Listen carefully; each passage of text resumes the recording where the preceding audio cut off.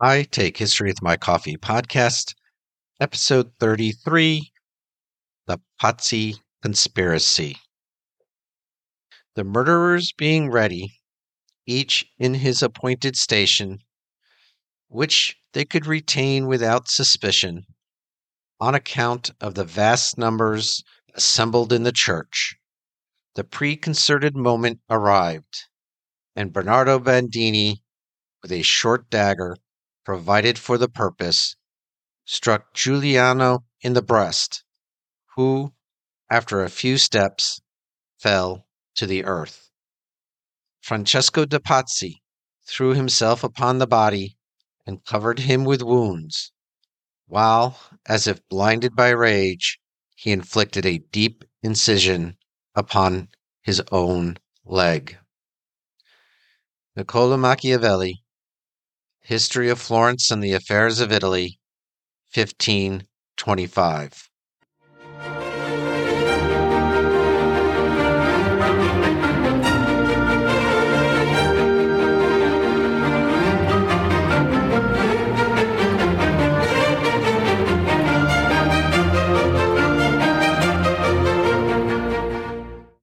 Welcome back to the I Take History with My Coffee podcast, and thank you for continuing our exploration of the early modern period. When Lorenzo de' Medici first took power upon his father's death, there was little change in how things were done. Like his predecessors, Lorenzo was happy to respect the existing constitution and the appearance of Republican freedom. He held no office and had no official title. He was satisfied with continuing the Medici foreign policy of alliances with Milan and Naples. The Florentine state remained quiet, at least for a little while. Yet Lorenzo wasn't without challenges. Many of these stemmed from his role as both a statesman and banker. In essence, Lorenzo's ascent to significant political influence was heavily influenced by his inherited role in foreign policy. The successes in foreign affairs and adept interpersonal connections with fellow rulers, which were prominent features of his grandfather's and father's reigns, played a pivotal role. Conversely, misjudgments in foreign affairs led to problems, as we will see in later episodes. Lorenzo's fortunate encounters and favorable impressions on key Italian state leaders were critical. However, these encounters posed a challenge. Foreign leaders often overestimated his autonomy in decision-making. They projected their own perspectives onto him, overlooking the nuanced approach he had to take due to the varying political makeup of each signoria. This necessitated a careful negotiation strategy, adjusting the pace of action based on the support he could expect from the respective ruling bodies. Due to the city's specific political dynamics, Florentine diplomacy followed a unique tempo compared to other powers.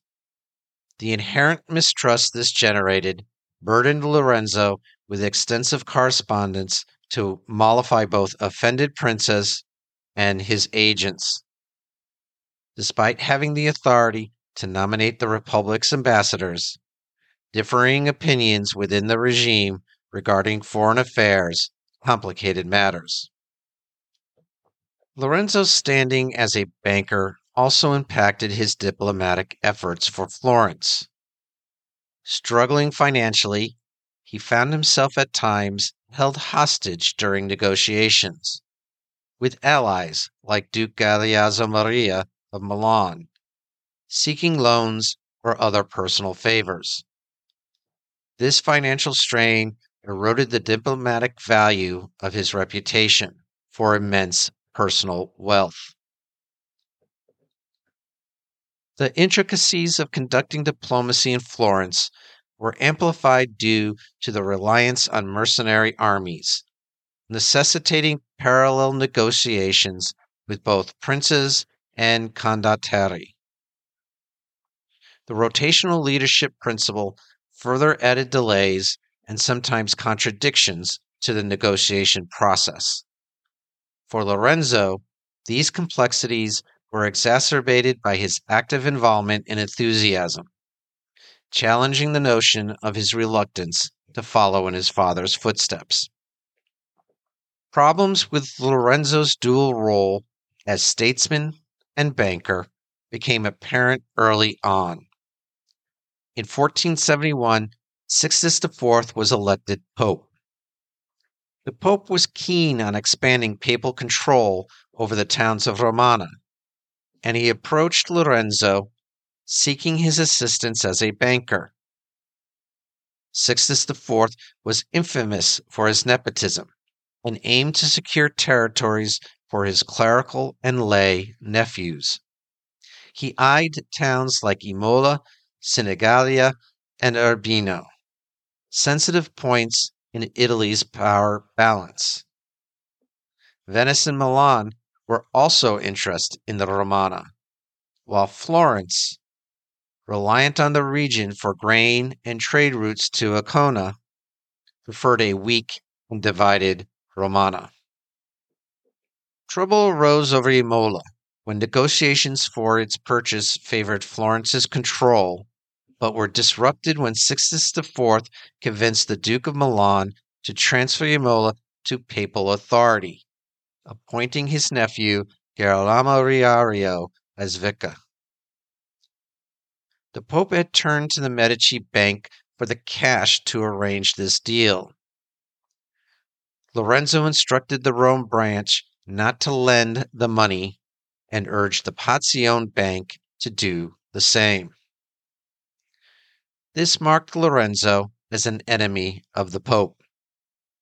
Simultaneously, Lorenzo was focused on mediating between Milan and Venice to maintain peace, given Florence's vulnerability in potential conflicts involving these major powers. While Francesco Sforza was Duke of Milan, the Medici could count on the support of a strong Milanese state. That support was now in question, and this left Lorenzo in a vulnerable position. Meanwhile, Pope Sixtus IV pursued his policy of consolidating the papal possessions in Romana and Umbria. The Pope was not pleased when he learned that much of the local resistance to his plans was secretly encouraged by Lorenzo. These small domains formed a protective belt around Florentine territory.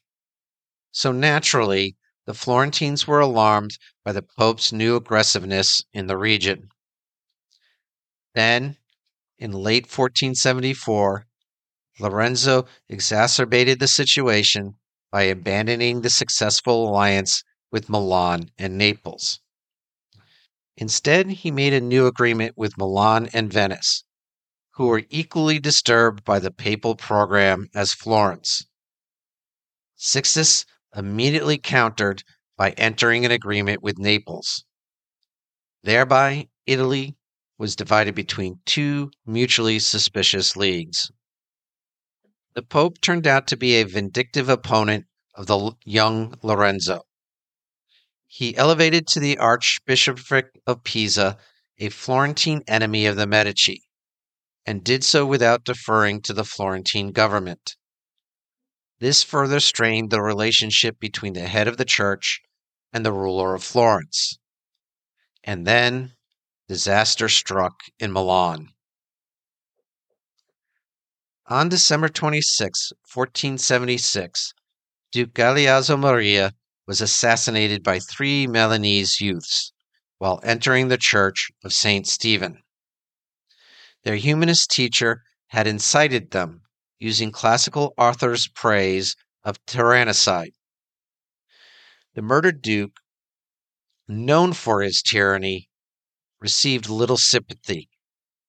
However, the event had significant repercussions. It caused political confusion in Milan due to the young heir and led to a power struggle among the late Duke's brothers, weakening Milan's influence.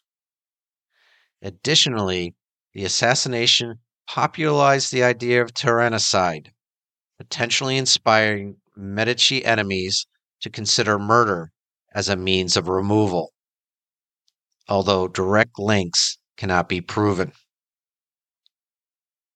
The incident eliminated Milan as a key supporter of Medici power and left Lorenzo in a much more precarious position. The central figure of the plot, known as the Pazzi conspiracy, was the Pope's nephew, Girolamo Riario, recently granted possession of Imola. While in Rome under the Pope's wing, he met up with another young man who shared his hatred of the Medici family.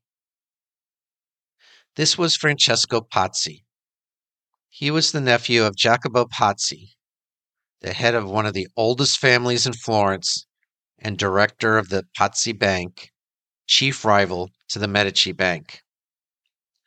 Francesco was the manager of the Rome branch of the Pazzi Bank and was behind Sixtus IV's decision to move money from the Medici to the Pazzi. The third conspirator was Francesco Salviati, the man appointed Archbishop of Pisa and who had long been blocked by Lorenzo from taking his post. The next step for these three was to gain the Pope's blessing.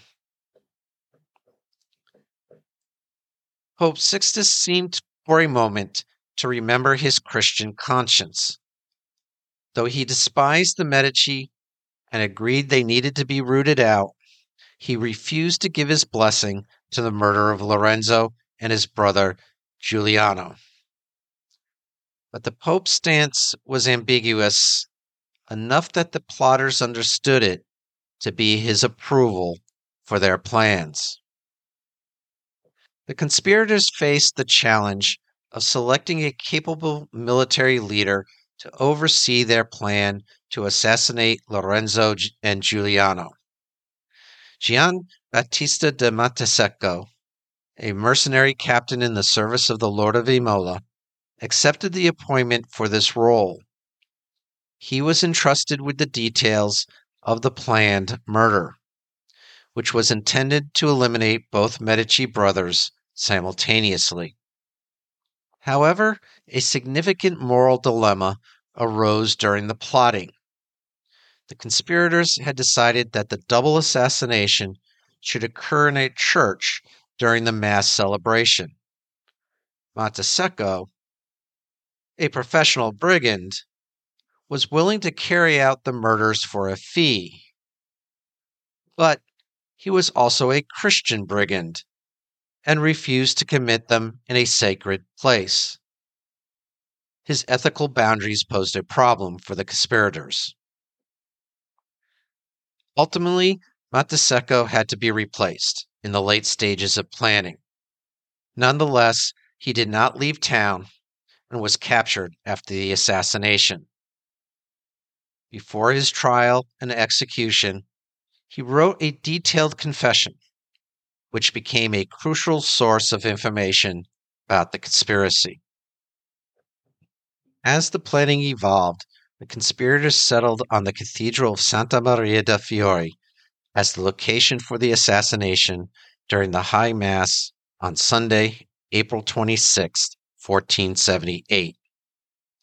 The plot aimed not only to eliminate Lorenzo and Giuliano, but also to overthrow their government. Each conspirator was assigned a specific role.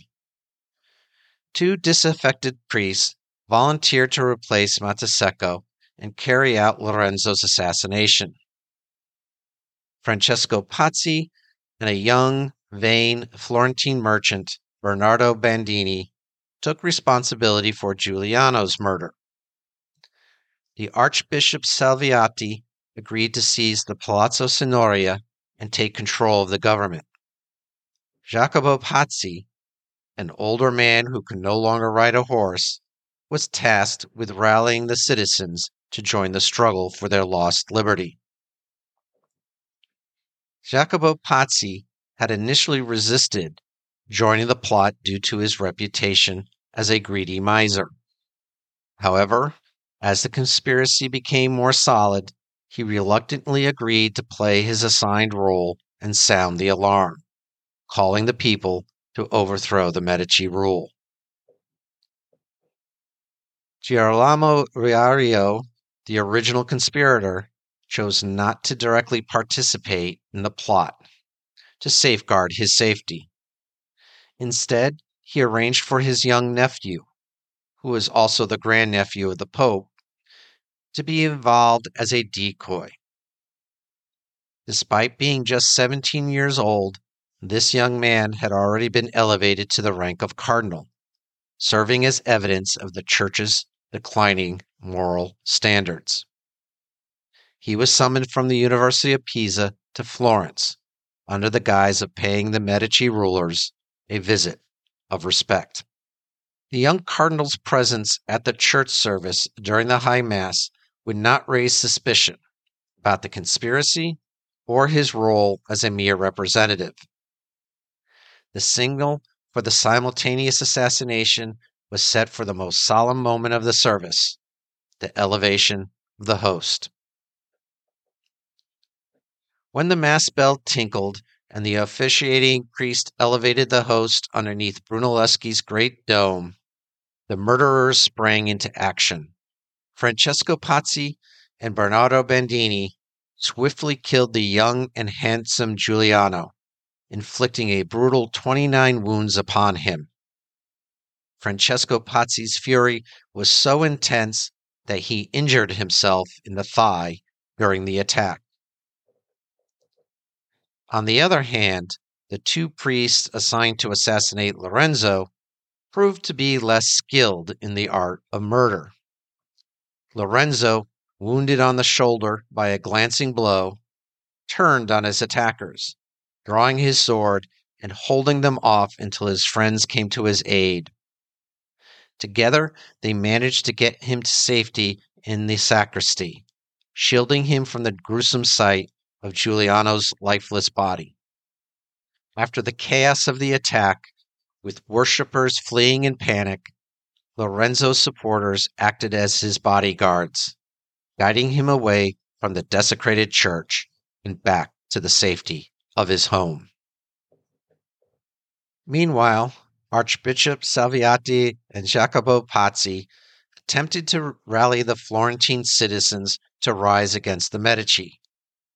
They soon discovered that the sitting priors and the Florentine people had unwavering support for the Medici. When Salviati led a band of supporters into the Palazzo Signoria, they were all immediately arrested. Old Jacopo rode through the streets crying Popolo and Libertà, traditional rallying cries for the masses. Still, he was met with shouts of Palle, Palle, indicating popular sentiment with the ruling family. Public outrage against the plotters swelled into an uncontrollable mob thirsting for vengeance. The people, incensed by the conspiracy, demanded retribution.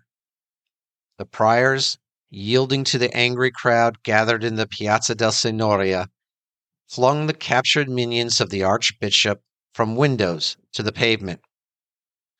Archbishop Salviati himself was hanged from a window dressed in his elaborate vestments.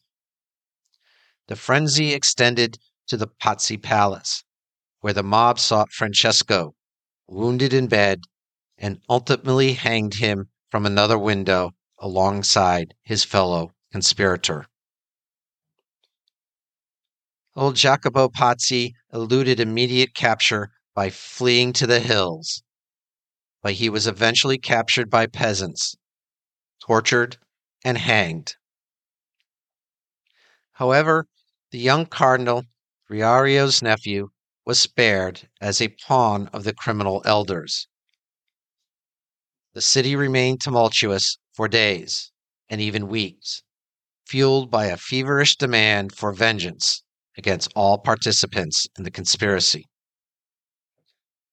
Bernardo Bandini fled to Constantinople, but he was eventually apprehended and, like the other culprits, paid for his crime with his life.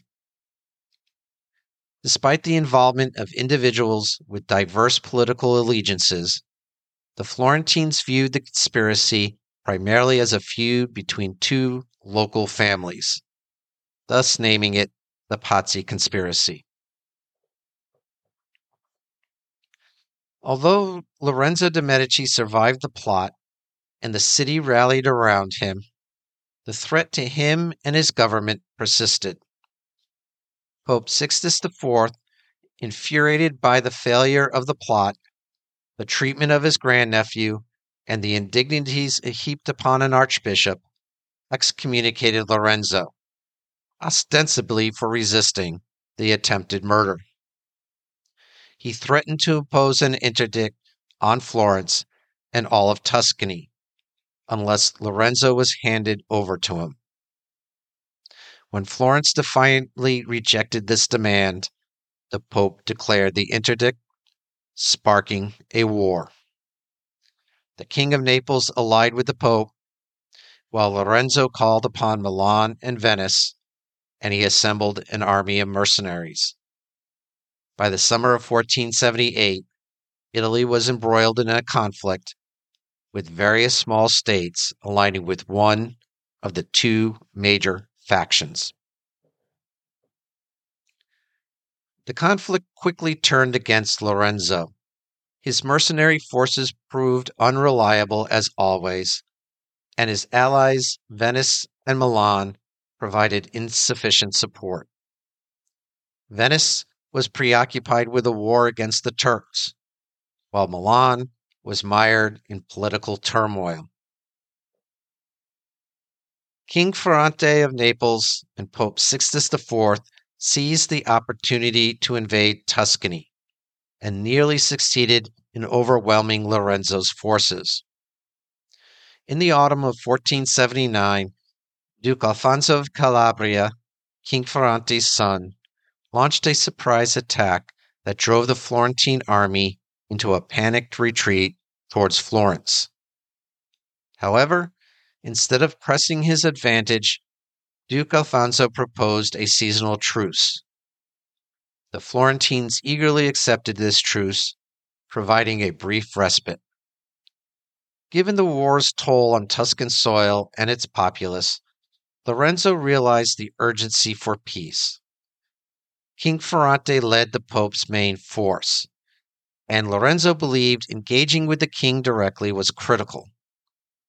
Taking a bold and unprecedented step, Lorenzo left Florence secretly and sailed to Naples, hoping to plead his case with King Ferrante. Upon arriving in Naples, Lorenzo faced challenging negotiations, particularly with Ferrante's son, the Duke of Calabria. After 2 months of eloquent and gracious persuasion, a treaty began to take shape by February 1480. Under the terms of the treaty, Florence had to pay a substantial indemnity and accept territorial concessions. However, Pope Sixtus IV, offended by the separate peace, maintained Lorenzo's excommunication and interdict. The situation changed when a Turkish fleet descended on the Neapolitan town of Otranto in August 1480, marking the first Muslim invasion of Italian soil. This event sent shockwaves throughout Italy. Duke Alfonso of Calabria, who had lingered in Tuscany hoping for further territorial gains, had to rush back to defend Naples. The liberation of Otranto by the Neapolitans in the following year was a notable achievement for the Duke. Furthermore, the Turkish invasion prompted Pope Sixtus IV to call for unity among Italians to resist the infidels, causing him to reconsider his feud with Lorenzo. The Pope entered into negotiations that led to a formal reconciliation. In a ceremony at St. Peter's Church, Sixtus cleansed a delegation of Florentines, and, symbolically, the entire Florentine population, including Lorenzo, from the heretical taint he had placed upon them. This marked the end of the bitter conflict between Pope Sixtus IV and Lorenzo de' Medici. For now, we will turn away from the broader affairs of Italy and focus on what is considered the golden age of the Florentine Renaissance. First, we will look at the gathering of scholars, first initiated by Lorenzo's grandfather Cosimo, known as the Platonic Academy. As always, maps and other supporting resources for all episodes are listed in the episode description. In the meantime, for more historical content, please visit the I Take History with My Coffee blog at itakehistory.com, and also consider liking the I Take History with My Coffee Facebook page. Feedback and comments are welcome at itakehistory@gmail.com, or you can leave a review on Apple Podcasts or Spotify. You can also help support this podcast by buying me a coffee at buymeacoffee.com/itakehistory. If you know anyone else who would enjoy this podcast, please let them know. And thanks for listening.